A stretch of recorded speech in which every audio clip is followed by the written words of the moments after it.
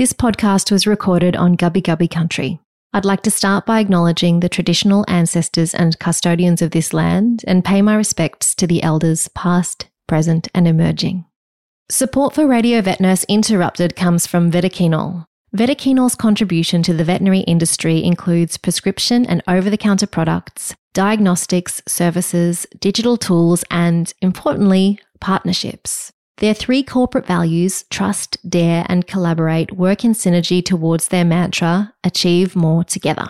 Interrupted explores proactive ways forward for the veterinary industry, many of which align with those 3 Vetiquinol values, trust, dare and collaborate. Thank you Vetiquinol for trusting me enough to dare to create this project. This collaboration helped me, a single parent vet nurse manager, make it financially possible to deliver this series to the global veterinary community. Without a doubt, we have achieved more together. This episode of Radio Vet Nurse discusses substance use disorder. If this is going to be triggering to you, you might want to sit this one out.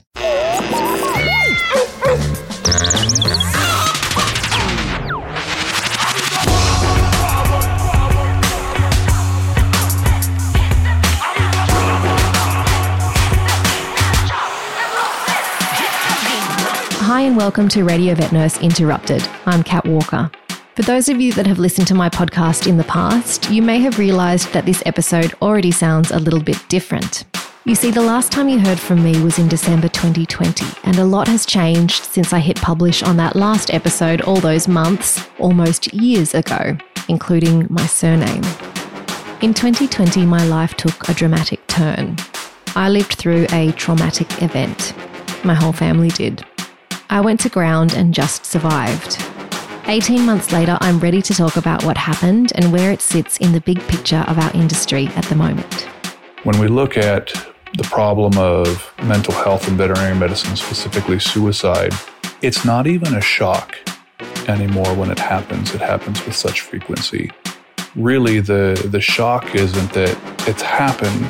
The shock is that it's happened again and still nothing has changed.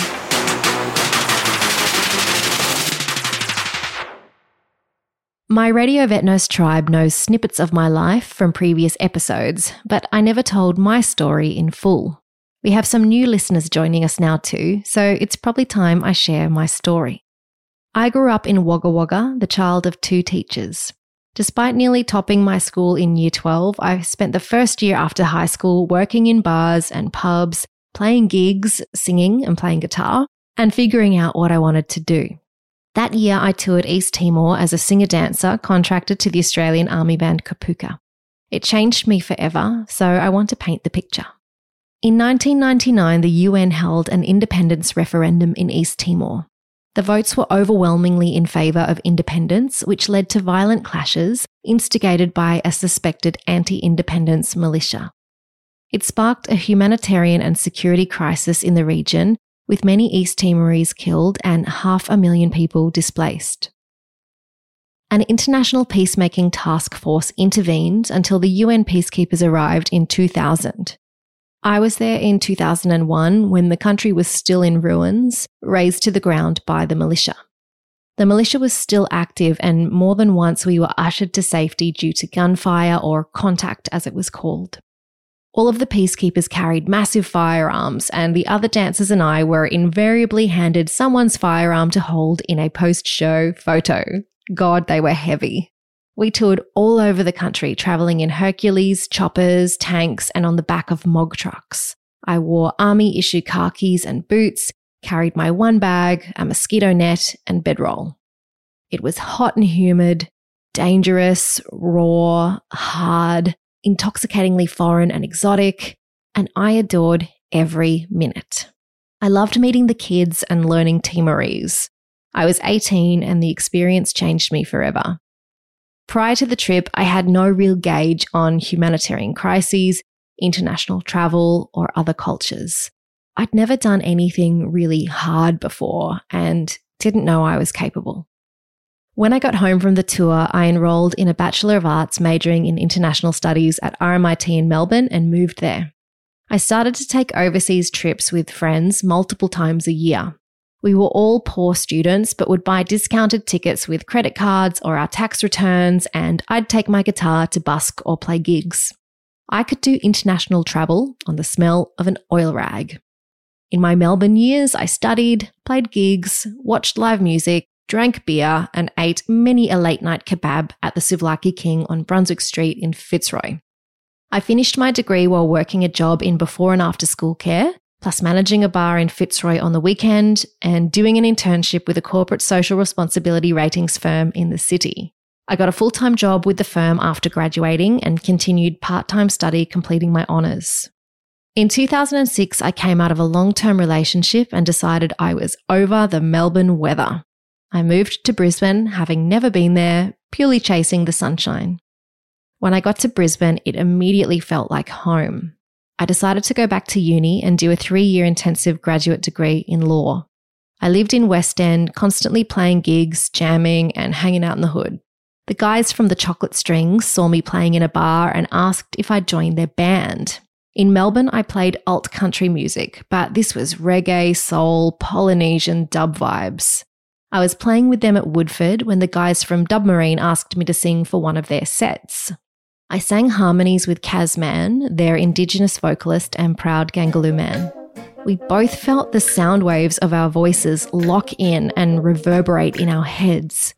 It's a weird experience that only other vocalists will know if they're lucky.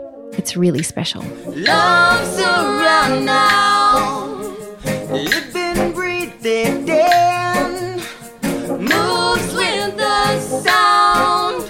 It's universal law. Dubmarine asked me to join their band, and I spent the next 3 years touring with them all over Australia and overseas. The main song you're hearing in this series is a Dubmarine single recorded after I left the band.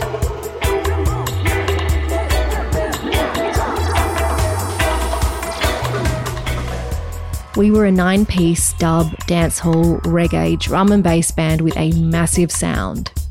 I toured while studying law, working a part-time job as an assistant to a director of operations and busking in the subway tunnel at King George Square for extra money. I finished my law degree followed by my grad dip and was admitted as a solicitor. I kept touring while working as a lawyer, first in planning and environment and then litigation. Lawyering by day and touring by weekend was grueling, and I eventually burnt out. In my last year of touring, we travelled out of Brisbane 35 weekends of the year. I was tired from red-eye flights, late-night sets and tour buses. By then, I'd met the vet student I went on to marry, and we decided to move to far north Queensland for a proper crack at our careers, to save to buy a house and think about having kids. I'd been a professional musician for 11 years and music was the centre of my life since I was a teenager. It was a hard decision to leave the band at its peak, but I was ready to go out on a high. My ex and I had driven a Kombi van the whole way around Australia and loved the Atherton Tablelands in far north Queensland. So that's where we moved. He was employed as a vet and I got a job in a small law firm. The Atherton Tablelands is 1,700 kilometres north of Brisbane at 700 metres elevation up the mountain from Cairns. Imagine tropical, dramatic mountains, untouched rainforest, volcanic crater lakes and stunning waterfalls. The land is fertile and supplies food to the rest of the country, including bananas, mangoes, coffee, avocados, all of which you can buy by the side of the road in Honesty Box street stalls. You put the money in the box and take your produce. It was that kind of place to live, and within a couple of months of arriving, we were approached by a soul vet who wanted to sell us his practice and retire. He ran his practice out of a converted granny flat at his house in the middle of the rainforest. It was him, his neighbour who came over once a week as an unscrubbed assistant for surgery day, and his wife if needed. He didn't have a computer, and the client records were literally a box of reminder cards and a file of handwritten history cards. He wanted to purpose-build a new clinic in town, open there with him as the face of the business, and then sell it to us with him owning the building and retiring. I never wanted to work in veterinary medicine or own a business at that point.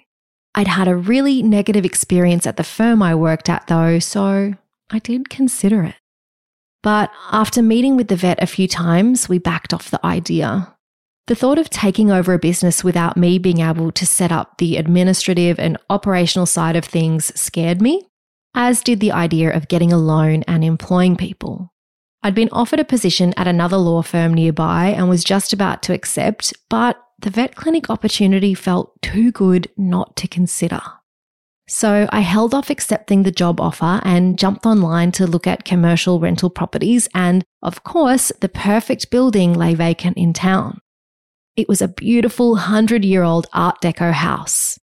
It had been used as consulting rooms for a human surgeon, so the renovations needed to get vet board approval wouldn't be radical. I knew that financially I'd need to work part-time for 6 to 12 months while we got the business ready to open, and that I'd need to learn bookkeeping and accounting to run the business. So I called a local bookkeeper and asked if she had any positions vacant. She was shocked that a lawyer wanted to work as a bookkeeper, but told me, what a coincidence, one of her biotech company clients had a vacant position in accounts for someone who could interpret complex research partner contracts into milestone dates for invoices payable. We had already declined the vet's offer, but I called him and asked if he'd consider selling us just the client list and equipment without building the new premises or handing over a going concern. He said yes. I've always believed that the strings of the universe pull me where I'm supposed to go. Sometimes I can't feel them, but when I do feel that distinct pull of everything falling into place, I know that's where I should go. So I made the huge decision to put my career dream to the side and follow my husband's for a bit. I turned the law firm position down and started drawing up the contract to buy the business. We got the lease for the building, and my planning and environment law background was handy for the long and protracted process of getting approval for the change of use. In the meantime, I started my Certificate 4 in vet nursing so I could manage the nurses, did a TAFE course in computerised accounting, and landed a part-time role at the biotech company in accounts payable. It took 11 months total to set up the business. We were held up by neighbours who opposed our town planning application. I eventually got the approval voted through by council and saved us a lot of money by doing it myself. This helped me realise that my legal skills were really transferable to setting up and running this business. We opened our doors in October 2013 and were 100 times busier than expected. I'll never forget the first time I answered the phone. Someone wanted to book a spay. I asked if their dog was male or female. I literally knew nothing. I learned on the fly from experience, my team, my Certificate 4, conferences, and whatever reading material I could get my hands on. At first, I kept my legal practicing certificate going by volunteering with Cairns Community Legal Aid. The plan was to get the business up and running and then find somewhere to practice law a couple of days a week or even full time. But it quickly became obvious that I loved vet and that the business would be busy enough that we wouldn't need my second income as a lawyer. So I let my practicing certificate lapse. My then husband and I worked so hard establishing our clinic. In the early days, we had a Stevens in-circle anaesthetic machine, an app alert, cages, and some ancient instruments. We grew quickly and were soon able to buy more equipment and a rundown house on acreage to live in. We often literally slept at work because it was the pre-good tick prevention days and Far North Queensland is tick heaven. When we were at home, we painted and renovated. We provided an on-call service 7 days a week with one vet and tried to grow the business as quickly as possible to the point of needing 2. That's the hardest jump to make because you literally double your professional staff overnight, so you better have the revenue. The only way we could get there is to have our sole vet do the work of 1.5 and even 2 vets for a while. In our second year open, we employed another vet for a while, but she moved interstate and we were unable to recruit again. In our third year of business, I fell pregnant. I was working 6 days a week as the practice manager, a clinical nurse, and on reception. I thought I'd be back at the clinic after a few months, but once he arrived, I wanted to be at home for as long as possible. I extended my leave in one sense, but also worked the whole time. I was literally on the phone to Telstra while in labour, and from the day I got home from hospital did my usual payroll, accounts payable, bookkeeping, BAS, end of financial year, born 29th of June, thank you very much, first child, and HR. The best thing to come from extending my maternity leave in the sense of not coming back to the clinic is that it made me stop being a technician within the business, doing everything, to running the business and guiding others to do. I promoted a practice manager and became the general manager. I turned my attention towards marketing, culture, systemization, client experience, and our business was booming. I started the Radio Vet Nurse podcast when my eldest was 6 months old because I wanted to listen to a vet nurse podcast, but there were none. It was a monthly long-form interview podcast where I talked to my guests about their life, career, and advice on everything from wellness to clinical skills. It had been years since I left the band, and doing something creative with audio felt great. We became a 2-vet clinic again, and I fell pregnant again. When I was pregnant with my second, our employed vet was in a bad car accident, so my ex was working crazy hours while she recovered. I felt like he was burning out and started suggesting we should sell the business and move back south. Our vet recovered from her accident, we recruited a third vet and were busier every day. We won business awards, kept renovating our house, and had our second baby.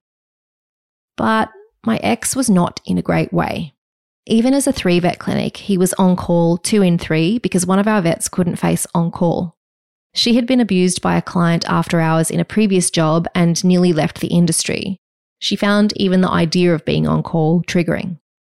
By March 2020, I had a 5-month-old and a 2-year-old when we went into the first COVID lockdown in Australia. Work was crazy and I was doing it entirely from home with both kids. In August of that year, our third vet quit and my ex's behaviour became more alarming. I thought it was burnout and a heavier workload. We were years into the regional vet shortage with zero chance of recruiting anytime soon. I begged him to stop, slow down, and turn clients away. It's hard to say exactly what was happening at that time, partly because I want to respect my family's privacy, and partly because I still struggle to fully comprehend it myself. When I describe it to friends, I use the boiling frog analogy. It's basically an urban legend that claims frogs can't sense a slow change in water temperature.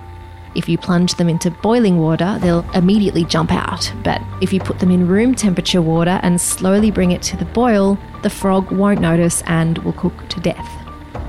At that time, from COVID onwards, my ex was always at work. When he was home, it was starting to be a bit weird and sometimes chaotic. When I look back, I wonder how I missed what was really going on, but the water temperature changed really gradually. And life being difficult and chaotic also made sense in a way. We had a baby and a toddler, a booming vet clinic with half the number of vets we needed in the middle of a pandemic. I was completely overloaded too, with really little kids and keeping the business functioning through massive growth. I was doing accounts, admin, payroll, training programs, team restructuring, position descriptions, marketing, crazy. I think of my ex like the frog in boiling water too, working himself harder and harder over the years. If it weren't for the vet shortage, he wouldn't have had to. But he made up for our vet shortage by letting his workload slowly ratchet up to a toxic and almost fatal level, adjusting to the change in temperature bit by bit, oblivious to the fact it was literally killing him, refusing to turn away clients or sell the business.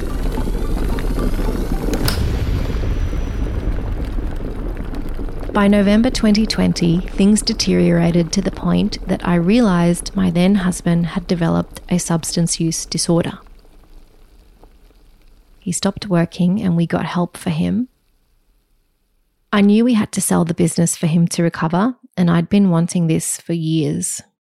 10 days after learning of the substance use disorder, I made the difficult decision to immediately move the kids and I 1,600 kilometres south to the Sunshine Coast, where my brother lives.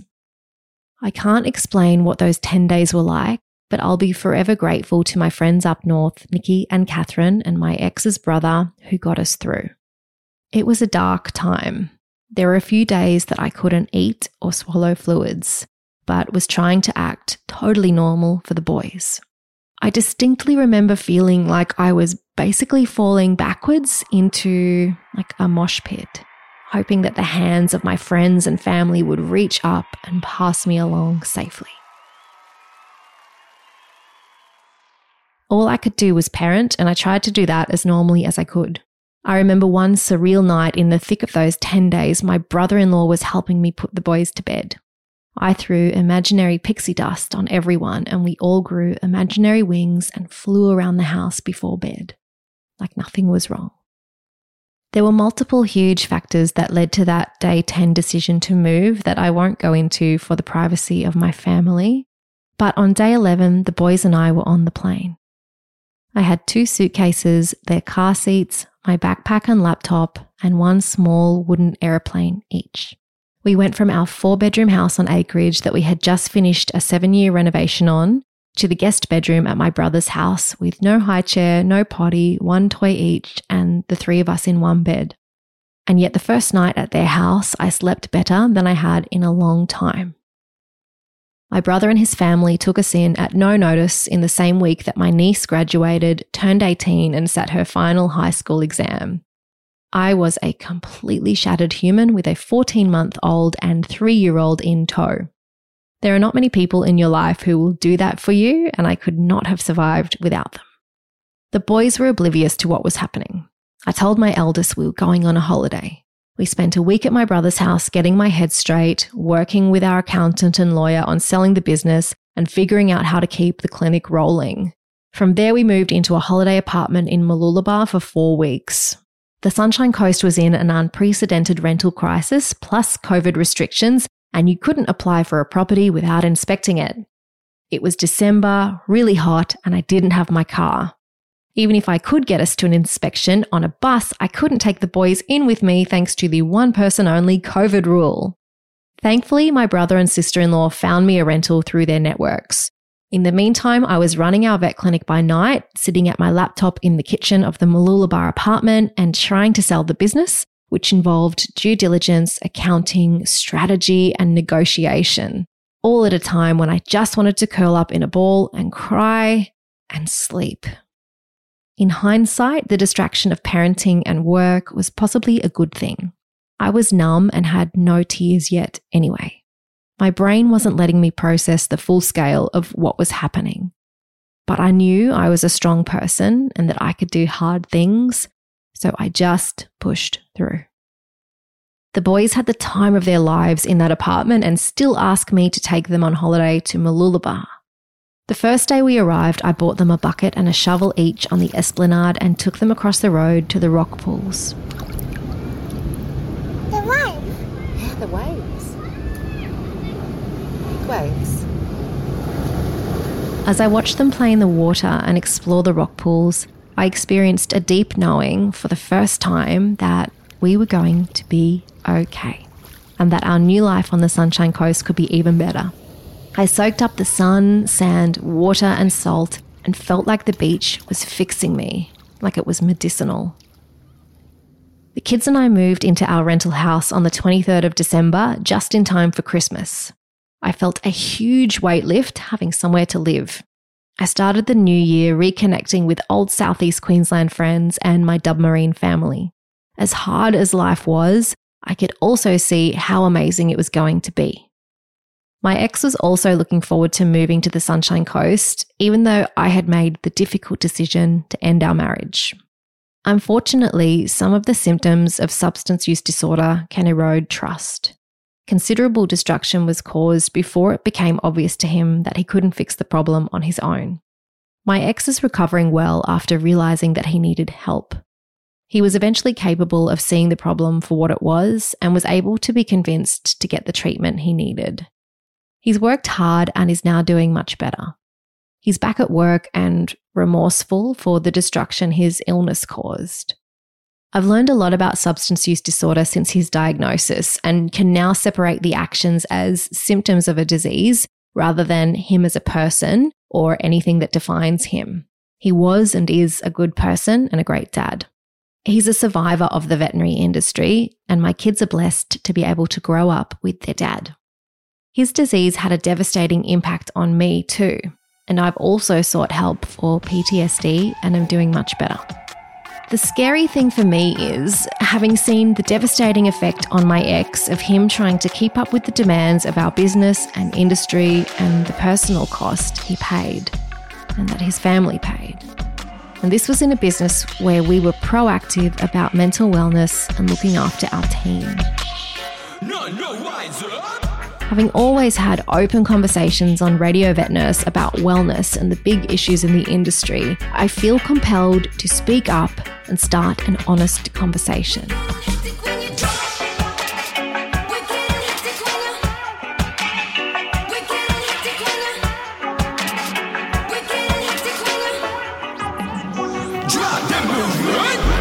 I have the blessing of my ex to do so and his permission to speak about him to the limited extent that I have. We live 5 minutes from each other and co-parent our beautiful boys. We're still a team and always will be. I didn't know if I could stay in the vet industry. I wasn't sure if I could earn enough as a single parent or if I'd find it triggering. I managed to sell our business and the contract went through in early 2021 on the same day I started work as the vet nurse manager at the Animal Emergency Service on the Sunshine Coast. I was still very raw. In my interview, I cried when I talked about my team who I loved but didn't get to say goodbye to. Apart from Nikki and Catherine, I didn't say goodbye to anyone up north. I was very honest and apologetic about my life, but my manager made me stop feeling bad about it and let me know she was thrilled to be able to help me at this time. So did my director. I was lucky to land where I did and have become part of the AES family since. I'm glad I'm still here and I've used the last 18 months to get back on my feet, to heal and think about what happened and what is happening. I'm ready to talk. One of my favourite quotes comes from Desmond Tutu, and he says that there comes a point where we need to stop pulling people out of the river. We need to go upstream and find out why they're falling in. And that's where this podcast series comes in. Not only will I be exploring the vet industry crises we are currently living in, the crisis that led to the recent destruction in my life, but I'll also be speaking with some of the brightest brains in the industry to work out how we get through it. We'll look at the big changes that are needed as well as things we can do as individuals. We will show the leadership that's needed in solving this. We will have a solution to this. It'll be a quantum change and a watershed moment. I'm so focused and energised at the moment about what the opportunities are for our industry that lay ahead. We actually are on the precipice of something potentially really amazing. If you're that one person in the clinic trying to make a difference, stand tough, make that little change, because you never know how your little revolution is affecting others. And it can, be that slight difference that gives someone else the courage to step up and say, look, I want to do the same.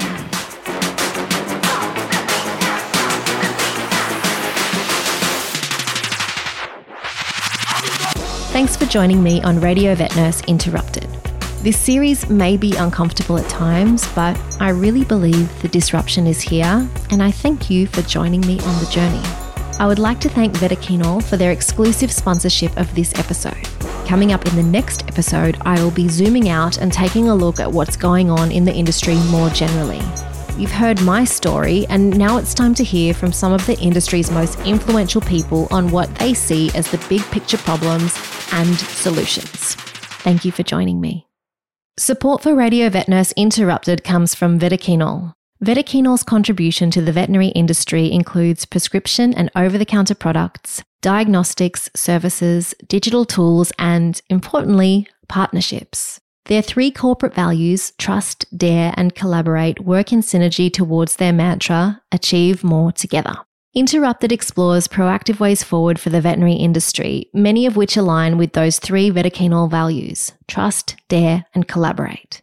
Thank you, Vetaquinol, for trusting me enough to dare to create this project. This collaboration helped me, a single parent vet nurse manager, make it financially possible to deliver this series to the global veterinary community. Without a doubt, we have achieved more together.